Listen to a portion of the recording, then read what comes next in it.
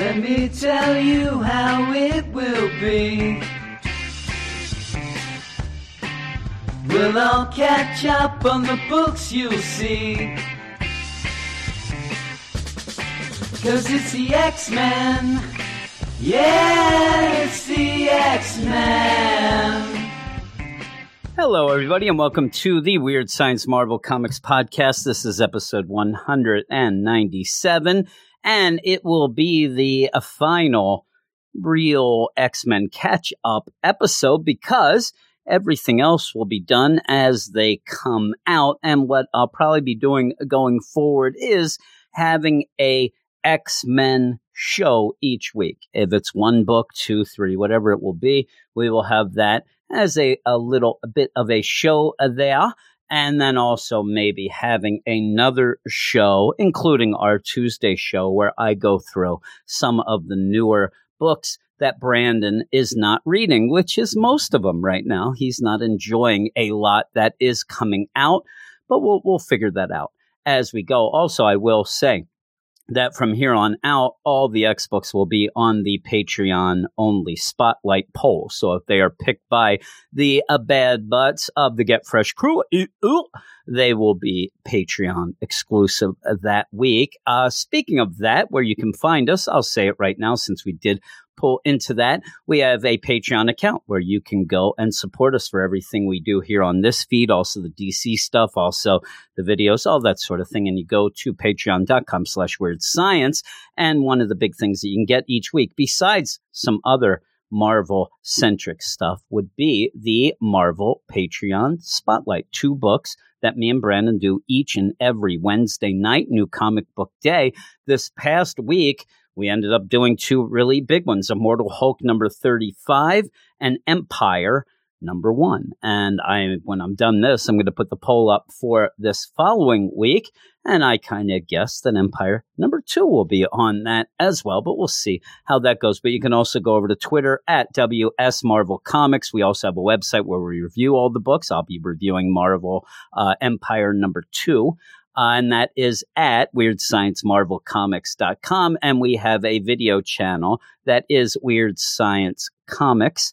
And you can go and look in the show notes for all the links to all those things. But yes, I said this is pretty much the last of the catch-up episodes. We did it, folks. You know, we ended up probably 60-plus issues, I guess it was, that we have done since pretty much near the start of the shutdown. It was something that I kind of came up with doing a little bit after the shutdown, but pretty much we'll just consider it the shutdown deal. And so we're coming to an end. And to do that, I'll be talking about 4 books tonight, some that I like, some that I don't, but we're going to kick it off with Excalibur.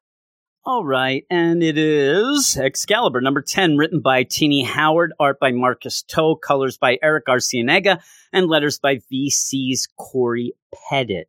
In an issue that's called Reality, Excalibur seeks unimpeded passage into Otherworld, but their quest to planet Krakoan Gate has drawn the ire of dangerous enemies whose first attack badly wounded Shogo. Now, again, just think of this. This is one of these books. You have all of these Dawn of X books going on, and you know, some things are big, some things aren't as big, but the idea that we've gone 10 issues with pretty much the idea of Excalibur trying to plant a plant so that they can have unimpeded passage in the Otherworld, even though we seem to have it anyway.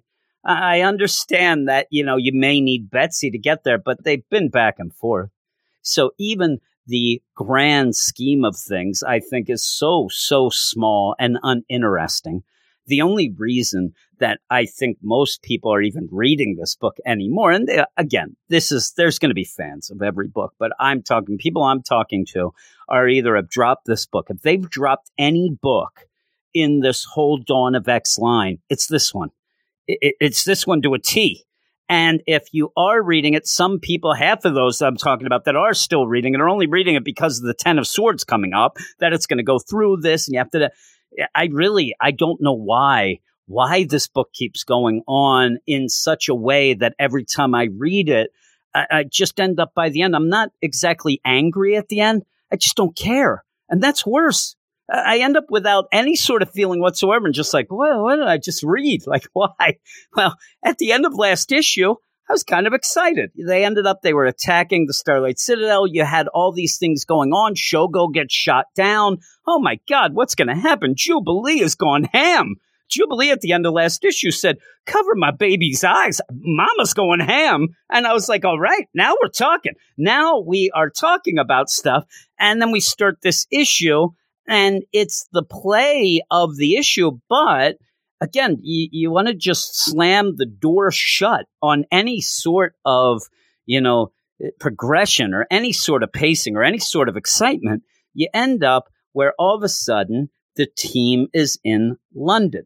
And the team is in a London that's being attacked by Krakoa and is in the middle of World War VIII. With Krakoa, you end up the British army seeing the mutants they're going to attack. You end up even seeing that a gateway, one of the portals, is burned down and has burning effigies of Jean Grey and Xavier. So you're like, what the heck? Now, with that, me reading this, and I'm reading this not after a shutdown. I'm reading this a week after, even less, of reading The Last Excalibur. Now, because this book has meant so little to me with the overall scheme of things with the X books, and because things are not ever set up well, I just thought that, all right, here we go. I didn't even get right away of, oh man, this doesn't seem right. This must be an alternate reality. That's where I realized that I do not trust Tini Howard of this book that I'm reading. I'm like, I think she done messed up. Let's see what's going on. Now, when you do get to the light bulb above the head reveal, it's not even that good for me to go, oh my God, she tricked me. No, it's a pocket reality. It's a pocket reality made by Jamie Braddock. That's all it is. And I'm like, all right, I really don't care. And so I'll give you the stats as we go through here, or at least rundown of what happens. But at the end, I'm still left emotionless and wondering why I'm reading this book. That's the big mystery. The pocket reality where I actually am sane and not reading this book is the pocket reality I want to be. Somebody called Jamie Braddock make that for me. But with this, you end up having the Excalibur team going. They're trying to not fight the British army. They're still kind of trying to get away. They want to go back to Krakoa. They can't go through a portal. You end up having to mention, well, Betsy, can't you get us to the other world? And then we'll use that portal to go back. But, we keep pushing in that recap that they don't even have that, but you do. And so she's like, well, I tried and I can't. Now, with this all, you do have Richter come and save their hide at first. You end up having this British army. They're about to shoot. Richter comes, does his little deal, but then throws out that they think that the whole of London's been warded against the otherworld magic and mutant stuff. Nothing makes sense. And even him doing what he did, he says, well, I shouldn't have been able to do that, but I really tried hard. You're setting up rules to immediately go against them for when they're convenient, but then bring them back, even though it's a pocket reality anyway, so it doesn't matter. And so Betsy's trying to go. Then she has a plan. I want to get here. Oh, London, the people don't like me, but I need to protect the land. Then Richter's like, the land don't like you either, because it's warded off by the Coven and all this stuff jumbled in together where it's still just a dupe. It's still just a, almost like any other issue would have a dream. This is a pocket reality. Well, you realize things are going on too. And because of that, you don't need, if you're trying to fool people, you can't go full out. If you go full out, you're going to end up revealing that your dupe is a dupe. And then when you do get that, it's not, you have Kitty Pryde show up. Kitty shows up in a flying Marauder ship that's being powered by Rachel. And then you're just like, this is just dumb. And now what you're doing at this point is not waiting for the reveal because it's neat. You're waiting for any reveal that shows you that Tini Howard hasn't lost her damn mind because of this whole deal. Like, did she just forget everything or what? So when I get the reveal that it is Jamie who is making a pocket reality, I'm more relieved that at least this nonsense wasn't real because it would make no sense. And they're heading to the lighthouse is what happens. Kitty gathers them up and like, hey, we're going to go back to Krakoa. No. You have to take me to the lighthouse. No, you can't go to the lighthouse. Kitty has already been to the lighthouse, got Pete Wisdom from there when he was attacked by the British Army as well and some special forces. And he's in a coma. Yeah, Betsy, oh my God. Well, all of this is going on. Like I said, you're just waiting, hoping that this has to be something weird. And then you see it is. There is the king of the otherworld, Jamie Braddock, the Mad King he is. And he's there talking his crap and talking about how he likes, the knights and the castles and the swords and the dragons, but he thinks missiles are even better. Missiles are pretty cool. So then all of a sudden missiles go and they're going to hit the lighthouse. They're going to end up killing or hurting the Excalibur team. Gambit saves them from the first volley of that, but they're still, hurt, a little knocked down. And that is when Jamie Braddock shows up on a unicorn, runs through Jubilee with the horn of the unicorn, and then just starts talking nonsense about, hey, this is a different reality that I got going on. And it's pretty cool, right? You're a different version of the Excalibur team in this pocket reality of London and England. The real yous guys are back in the other world, still fighting. Show goes down, all that stuff, which we don't have in this issue. It's just a little too, but he ends up like, this reality is your reality. You're the different Betsy, and I'm going to play around with this whole thing. And really, it seems to be all he wants to do here is shatter some realities and make a new Captain Britain Corps that we ended up seeing at the end of last issue, that I actually thought it was the Starlight Citadel and Saturn who was trying to get that together. But now it seems as if it is Jamie getting that together. And now the Starlight Citadel and all of them and the priestesses and all that are against this Captain Britain Corps. They're the pretenders. No way. We don't need all these, because what ends up happening is another missile comes, hits Betsy in this pocket reality again, and then shatters the reality, which then ends up making them all the rest of the Excalibur team. And I'm talking Rogue, Jubilee, Richter, and Gambit all have the talisman of Captain Britain. They all become Captain Britain. They're the Captain Britain Corps that hasn't been around for a while. And again, it seemed before like this kind of changed. This kind of changed in my mind to a Jamie Braddock thing when it wasn't before. It's very odd. I did hear rumors that some things were changed. And now the Starlight Citadel, down with the pretenders. We must kill. Death to the Captain Britain Corps. Bit-do. And then you end. And I'm like, yep, there we go again. I do not care. It's cool to see the Captain Britain Corps. They're kind of a neat look. I mean, having Jubilee with her Union Jack sunglasses, and you have a guy that's all cool, but it just kind of happens. And like everything else in this book, it doesn't feel earned at all yet. Maybe it will. Maybe things will change. But nothing in this book ever to me feels like I am on solid ground. I always feel like everything's shaky. I always feel like I'm trying to still catch up with what's going on at the end of the issue. And then I go and reread it again. I read other, past issues and things like that. And I just sit there and no, it's just not set up. It's all a bunch of moments that don't seem to mesh together. All these things going on just make this, in my mind, the worst book in this whole Dawn of X thing. I don't like it at all. And because of that, I'm going to give this a special 5 out of 10. If you know what that means, you know what that means. We will never forgive you. And I do like the art. It's pretty good. But because of all this, I will continue to read Excalibur. I will continue to read it to eventually get to the Ten of Swords.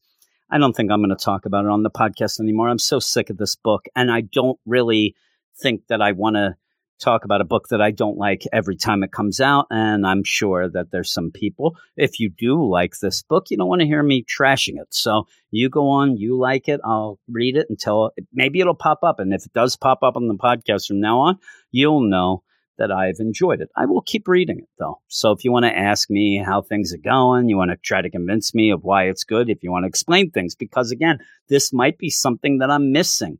because I am new to the X-Men stuff. But this whole Otherworld stuff, Betsy, it's just drug on too long as just a story that I don't care about. Now we're going to have the Captain Britain Corps. That is a wow moment, but it just didn't flow well. And it didn't seem like it was something that, like I said, wasn't earned up to this point, didn't seem well set up. So I am going to move on to the next book, which the next book is a book that I have been enjoying. We'll see if I continue to do that. And this is Marauders number 10, written by Jerry Dugan, art by Stefano Caselli, colors by Edgar Delgado, and letters by VC's Corey Pettit, in an issue that says, send one of theirs to the morgue. It's the Chicago way it is.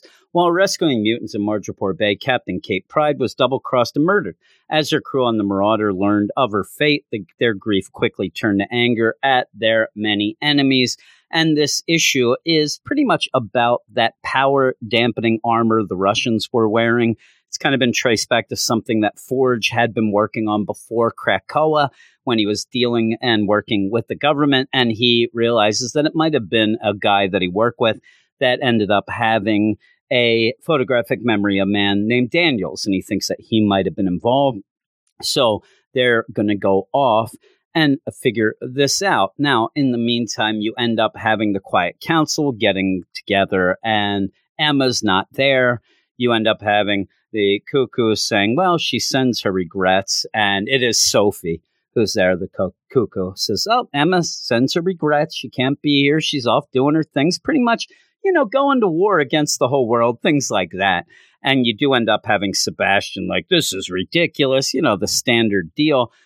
Sophie says, you need to give the Marauders a wide berth, so shut your mouth. But while this goes on, you do have Magneto in a point kind of, telepathically say to Sophie, don't let them, if whatever's Emma's doing, tell her to not let anybody survive this. We can't have anybody to tell the tale. Sophie's like, of course, sir. And they go off, and we go off to see what's going on. And you do have a Russian freighter that's going, and they're in the South Pacific near the equator, and they run into an iceberg. And that it's Bobby, and it is. It's Bobby and Storm. They end up making the whole ship rise out of the water on ice. You do end up having these Russian soldiers with this power-dampening armor go to attack, but the Marauders have brought something a little more impressive. They brought Mercury, the UFO, where they basically end up just attacking everybody on the ship to try to get this Daniels, which Forge ends up finding him. And you end up having Daniels even say, listen, I wasn't doing anything bad. They made me do this. And Forge says, I understand that. And you even have a little later where Daniels even points out the things even more that he did. He ended up in that armor, in the tech that he made. He even had things programmed into it to not be as powerful as it could have been, number one, but also ended up having a help message, an SOS message in it as well. So I think he is on the up and up about things. Now, there is a part that I really, really didn't like in this issue. You have Emma Frost. Emma Frost, one of the most powerful mutants, one of the most powerful telepaths going on. You end up having just 4 standard Russian soldiers that come out, and they're going to shoot her, and she ends up there pretty much exposing her breasts while her and Pyro are standing there, almost like she needed to do that to make these guys be controlled and shoot each other. And they're shooting each other in the legs, things like that going on. But it just, I didn't like the way it played out. You didn't need that. Emma is so much more powerful than somebody who has to, show some cleavage to get people to do what she wants to do, especially when she is actively making you do stuff. And I thought that was a misplay here. Well, as they're still going on, they're trying to get out off the ship. They're trying to get this Daniels out. They're trying to get, the tech and things like that. They end up where they have their UFO. They end up, trapping all these guys, the main guy. They said, listen, and it's pretty much just a way so that Emma can tell them exactly what's going to happen. And again, this is a moment that I don't mind the what's going on, but it's really spelled out and overdone. I thought where after showing breasts, now you end up having Emma saying, we're going to mind control all of you so that any oppressed minority, you'll feel sorry for them and you will end up helping them. And if you try to hurt them, you'll get physically ill. And she even says, gay, disabled, trans, it doesn't matter. It's a nice, thing to do. It's for people, but it comes after that part with the book. You're like, well, what are you doing? Ping-ponging back and forth here. But the whole thing that I actually liked is because they're in this UFO, they end up where all these guys, they won't remember much from the whole month leading up to this, but they will remember being abducted by a UFO and probed, which I think makes them end up looking like they're nuts and nobody will believe them and things like that. So I don't mind that. But then this whole freighter that had been captured, it just gets destroyed by Mercury, the UFO. You have a little moment in the actual UFO where you have Bishop's like, what the heck? Where did we get a UFO? I mean, this is crazy. And it's one of those things that we kind of saw this before where the UFO is being piloted, by a piano. And that's, that's kind of cool. But Bishop he's like, how did this go on? He's asking Christian Frost, who's there playing the piano, like, oh, where did we get this? And Christian says, it's like Emma, you don't ask questions a lot of times, but you end up finding out old Daniels was seemingly on the up and up. He ended up putting that SOS message in. He didn't do it. And Forge says, I saw that you didn't power it up as much. Thanks a lot, my old friend. The problem is that you end up having Daniels like, I'm not going to be able to go home, am I? And Forge is like, no, sorry, you won't be safe. You won't remember anything about your old life, but don't worry. You'll have a nice retirement in Rio Verde, Arizona, as he plays golf with Mask and seems to be excited for things. Now, in this issue, one of the other things that you have are letters, a letter that was written from Kitty to Kurt, to Nightcrawler, about, we haven't been together a while. I haven't seen you, my old friend. And, I always use you to kind of cry on your shoulder and talk about my problems. And I don't, want to just be that person, but I kind of have some problems. I can't wait to see you. I kind of feel a little pissed off that I can't get into Krakoa. I don't want to be angry about it, but I can't help it. All these things. And obviously then she gets killed. At the last part of the letter, says, hey, Kurt, I can't wait for you to meet me at some point. We'll have a drink on the Marauder. We'll have a grand old time. Well, at the end, right before the end, you have a letter that Kurt writes to Kitty after her death. So this is one of those like, dear Kate, dear Katya, he says. Right now we're having problems. They're using all the type of science to try to bring you back. I think it might be a faith thing, and I'm going to try to do my thing as well. And I do think that this will lead to be a combination of things to get Kitty back eventually. And even then, you end up having him say, those kids that you ended up saving and bringing back, they've kind of reinvigorated me, and, they're all, and I'm going to get this faith going. We did see earlier in the series with Kurt saying that he wants to start a new religion, things like that. But yeah, he ends up saying, I've cried every day since I received the news that you sailed to sea and did not return.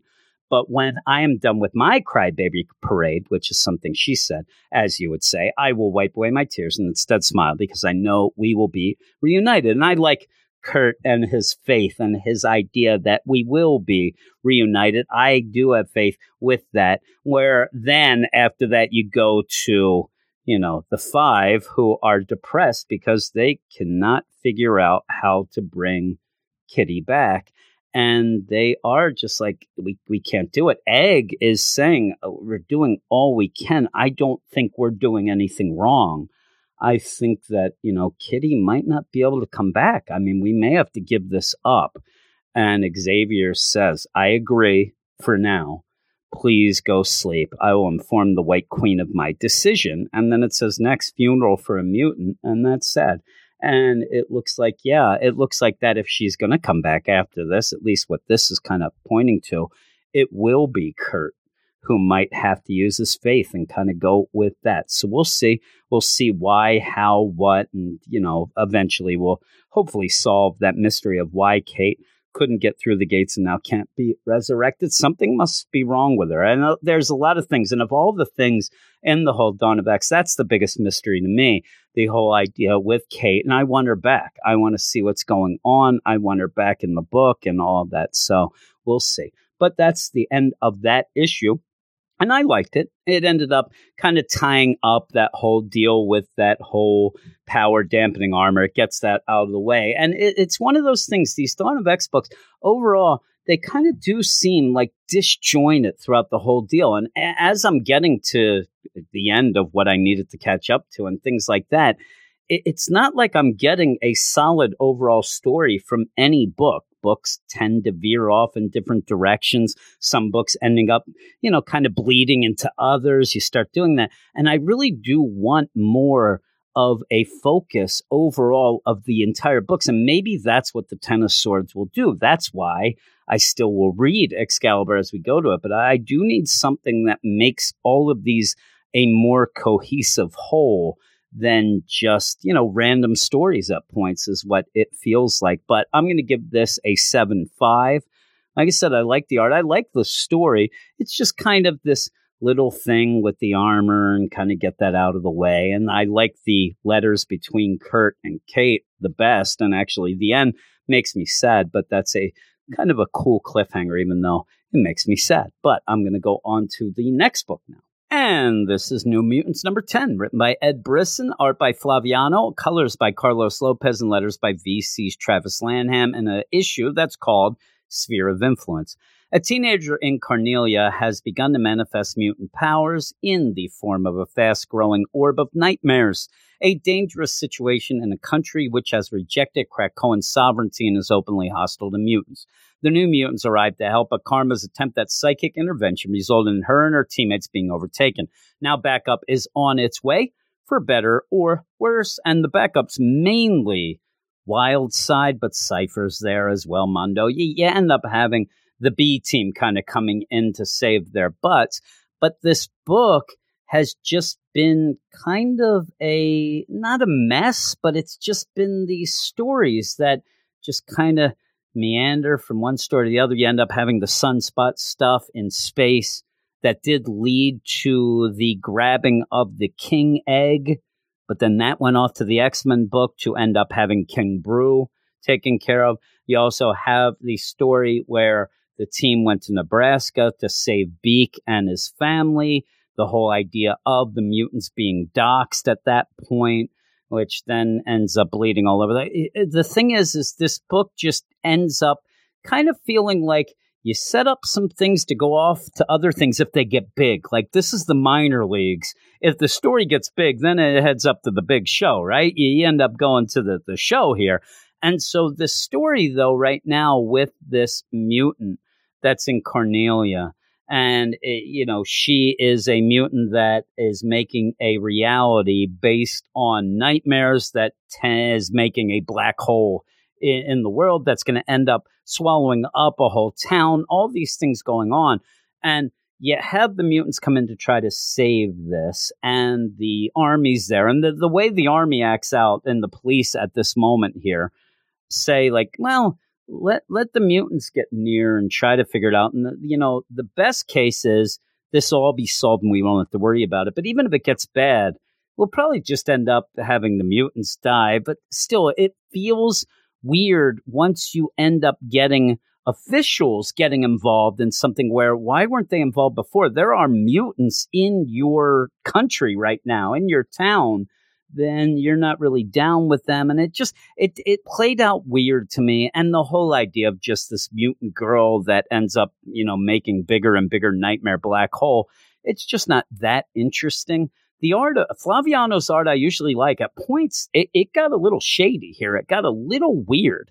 And so I don't know if some of this was rushed at one point or changed or whatnot. Reading it, I don't know what it would have been, because really, as of just the story, it doesn't really seem to matter that much. But you do end up having the cavalry come in, while you also have Glob making chicken. There's chickens. They're making eggs. He's making his vegetarian laksa recipe, which it's kind of an ovo-vegetarian because he has eggs in it. I don't know. I'm not a fancy vegetarian. I like the meat, I does. But you end up where this whole deal is trying to figure out how they can help this mutant girl while also saving, the other new mutants that are inside this black hole. And what they end up going with is, in my mind, I know what they try to play it off as, but it's more like an inner space deal where you have armor make, armor around the New Mutants. They're going to go into this nightmare black hole protected by the armor, and they're going to try to figure out what's going on with Wildside in there, who is going to try to stop this mutant girl and not kill her or anything, but stop her so that they can help her as well. While you end up having Mirage outside with a lifeline that she can pull if anything bad happens. And when you do go in, Armor is, in the lead. She's leading this whole Armor deal with Cypher, Mondo, and Wildside in there with her. And they're going through, and I'm telling you, it's pretty much the dark version of the Yellow Submarine again. You end up going through, looks like chalk drawings at one point. The drawings there is, and candy and things, but in this darkness. And you end up finding this mutant girl who is almost there like a baby with an umbilical cord even there. Well, there she is. We got to change her. And what they're going to do is Wildside is going to pretty much inject into her the nice dreams, the nice ideas, rainbows and lollipops. And when he gets there and tries to do it, things don't go so well. Ends up pretty much freaking out this girl that ends up with the nightmares attacking the armor, trying to cut off their deal, which they do. They end up snapping the lifeline, where you do have Mirage. Oh my God, let me pull this out. Oh no. And the lifeline is severed. So as we end up going and as we end the issue, and this is a very, very quick read, while you have this, you do end up having the minister of the whole Cornelia, the prime minister of Cornelia, come out and say, whoa. They have the cameras on him, and we don't think that this is what's going on. And what he thinks is, this is a dupe. And he says this on the news. This is a dupe. The mutants caused the problem. This is what a lot of people say. It's with anything. If you end up having somebody solve a problem, there's always going to be that conspiracy theory of, well, you caused the problem first so that you could be the hero and say, this is how he's going. Hey, they caused this whole problem with the mutants.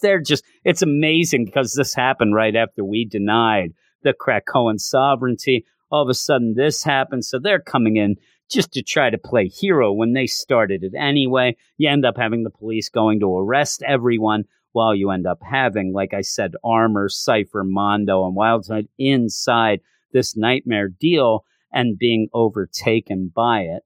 All they have to do is pierce the Armor, and then by the end it does look like it is affecting Armor herself, who is having a dream, not quite a nightmare yet, but of her brother and her mother, who are supposed to be dead. And said, you're supposed to be dead. And then you end it. So it's okay. It's one of those, it's an okay little story. And again, how does it go? And is this important? Is this New Mutants book that important to keep going with? I do like it usually issue to issue, but we're getting to a point in my mind at these number 10s where we've gone through so much and we have more books coming out. We end up having other books, X Factors coming out, all these things coming up where I need to start seeing that all of these are important. If you want people to buy all these, they all have to be important. I mean, with this catch up, because me and Brandon have pretty much talked about the other, you still even have Wolverine, Cable, the Empire X-Men in there. All these things are involved as well. So there's been so many issues where I can't just sit there and say, well, that was kind of a cool issue where they were inside this nightmare black hole. I'm starting to get this, overwhelming thing in my head that, boy, some of these really don't need to be read, but I'm here to talk about them. You can tell me if you think different. But the way I am, and I know a lot of people are as well, that you can't stand not reading them all.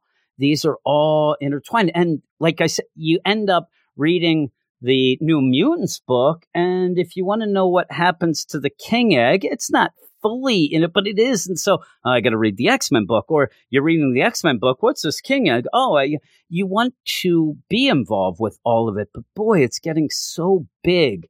And just almost like it's almost running away from them. It's getting away, and it's so much money and time investment into it that, especially at a time with this COVID stuff, it's tough. It's really tough. So with this, I'm giving this a 6.5. I didn't mind the art throughout, except that at one point, and I'll tell you, at one point, things take a weird turn, and I'll tell you exactly where it is. It's when Wolfsbane ends up transforming into the wolf.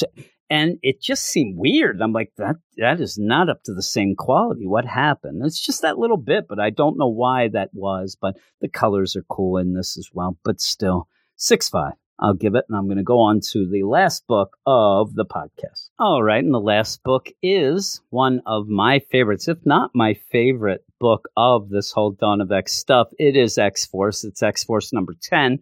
Written by Benjamin Percy, art by Joshua Cassara, colors by Guru FX, and letters by VC's Joe Caramagna. The Green Death. Oh my. Months ago, the South American nation of Terra Verde was experimenting with radical telefloronic technology that could nearly replicate the wonders of Krakoa. To preserve mutant kind's political dominance, I'm having problems. Beast had Terra Verde's telefloronic research destroyed, or so he thought. Days ago, all communication in and out of the country went dead. Wolverine, Domino, and Kid Omega have been deployed to assess the threat and eliminate it. And again, I have liked this book pretty much the most. This is probably the one that, if I had to pick one, is the one I would follow. I'm enjoying Wolverine, Domino, and Kid Omega in it. But even this issue, it's almost a trend for this entire night podcast here, is the idea that, okay, well, what is really important here? What's going on? And what really is important is the idea of Beast overstepping things. He's stepping over the line. This is where Jean realizes it. And we had seen Jean did not feel right about things that had gone on before this. This is something that I've talked about each issue of the X-Force since it happened, when you end up having this stuff with the president's son and Terra Verde, all these things going on. And this is where the crap hits the fan, and Jean pretty much says, I'm out. I don't agree with what you're doing, Beast. You better know your role. Know your role. You better know your role and stop doing this nonsense. Now, the last issue ended up where Wolverine, Domino, and Kid Omega were going to Terra Verde and realized, oh my God, it's the whole country seems to have been taken over by this vegetation. That it ended up pretty much, and you ended up having Kid Omega said, we're not going against a nation that's against us. We're going against an angry god. And it seemed to spell out that this ancient god in Terra Verde, the god of the green, has got this issue that kind of goes a little bit not against it, but it really doesn't play it out as well. And really all this ends up being is the idea that Wolverine, Kid Omega, and Domino need to be saved, and they do end up being saved by Jean, Sage, and Black Tom. And through all that, you have the idea that Jean is sick of Beast and doesn't want to get involved in any of this nonsense anymore. So up until the point, you kind of meander a bit. You do end up seeing some things like that are cool looking. Wolverines on, about to get sacrificed to this god, I guess. And you end up having all of these plant people and all going on. They're all happy with this and the sacrifice is going to go on. Well, you end up having Jean throughout this is like, we can't destroy this country either. We have to go in and kind of stop this in a way that the country can kind of get itself back. And it does end up where she goes and tries to fix this without really killing anybody, without ever going. And you end up pretty much having like we're going to make this whole deal, throw a virus into this to end up introducing that so that this, telefloronic stuff, I'm telling you, it's so wacky, will end up having almost like a biological malware that will shut it down, will go against it. And I'm telling you, overall, the setup to this was a lot better than the actual things that happened here to end it. And the point where I didn't even know really fully what exactly had gone on, but it's okay because I wasn't really that concerned about the telefloronic doings of Terra Verde. So you end up having that. Well, Gene, like I said, seeing what had gone wrong and seeing that beast doing things his way and kind of going against the norm or against rules or against morality even, he done messed up and she doesn't want any parts of it. So at the end, when you do end up having this all fixed with Jean kind of sending out this malware deal through her telepathic stuff, you end up where she gives up and quits the whole X-Force team while she's having sexy hot tub time with Wolverine.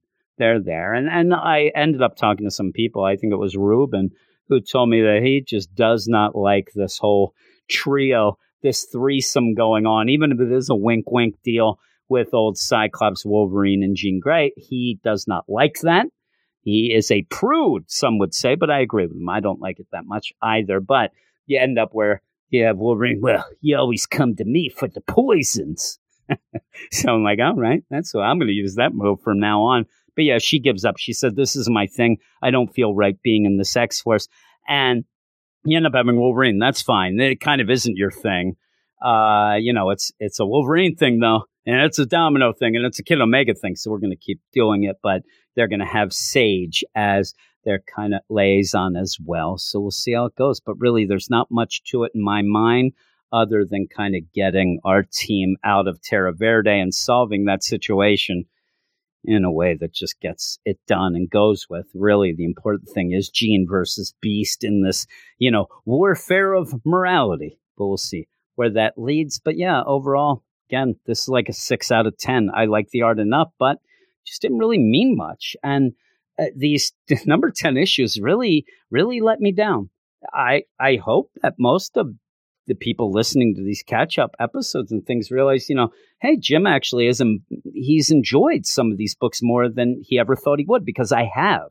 I am catching up because I didn't get involved after Hox and Pox because I didn't think it was my thing. I thought there was too much, all that stuff. Well, as I went through, I was really enjoying some things, but I think it's at like a crossroads for me right now at these number 10s. It started, I even said, I was talking to people who are on the Patreon in our Slack chat. Again, a little caveat, if you go on to the Patreon, you're in the Slack chat, everybody's talking. I was talking to Double A Ron, who's catching up to things, talking to Ruben, talking to John Jack, all the people talking. And I said, and even Andy was talking as well. I don't want to leave anybody out so they give it. And so we're all talking, and I said, around issue 7 or 8 for most of these books, I started to lose a bit of interest, and I need that interest back. And it's weird because these 10s are not doing it. So hopefully with things coming back, everything going on, all that sort of thing, my interest level will go back, and I'll start really enjoying things. But I'm at the point now where I'm like, well, I caught up for the most part. But I don't know that I really need to, push forward a lot of things. And this week, we get some things going on and all that. And it's tough because I look at the back of the books and look at the schedule and look at the checklist that they always have, and it keeps changing. It's not necessarily their fault. It is the whole shutdown and how things are coming out. But yeah, some of the books coming up, New Mutants number 11. Right back to this, mutant in Carnelia with the black hole. I don't know that I'm necessarily that fired up about seeing any of that. We have Hellions number 2. Okay, I'm kind of excited for. X Factor's coming up eventually. We have X-Men number 10. But even so, I need something to get me excited again. I need one of these books to really kill again, where I'm like, all right. And I'm not just talking one story, one issue. And that's where I think that I'm having a big problem is the idea, like the main X-Men book. This should be that every time we cycle through the books, the X-Men book is telling a coherent one story that I go, man, I love this story. All right. And so at least but that book is kind of grabbing the tidbits from that one, having one-shot issues, having things like even like the Golden Girls issue and the, from a while back. Just these ideas where I get to that main flagship title. I'm like, all right, well, that was a thing, right? I need something to wow me again. And I think that maybe things are getting stretched out too much. I think that maybe there are too many books and there's too many stories going that don't really, in my mind, seem to look like they're heading to fit together, really. Eventually, I'm sure they will, but when is that going to be? What's that going to be after 150 issues? I need something. But overall, I'm still enjoying these. I'm starting to get to a point where I think that it's on a bit of a lull and I need things to pick up. So hopefully that will happen. I'd like to hear what everybody else thinks.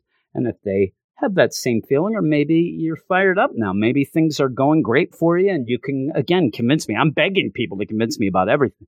Please, if somebody can convince me that Excalibur is the best book of all of these books and really give me, I'm not saying that you just get a hold of me and say, I think it's the best book.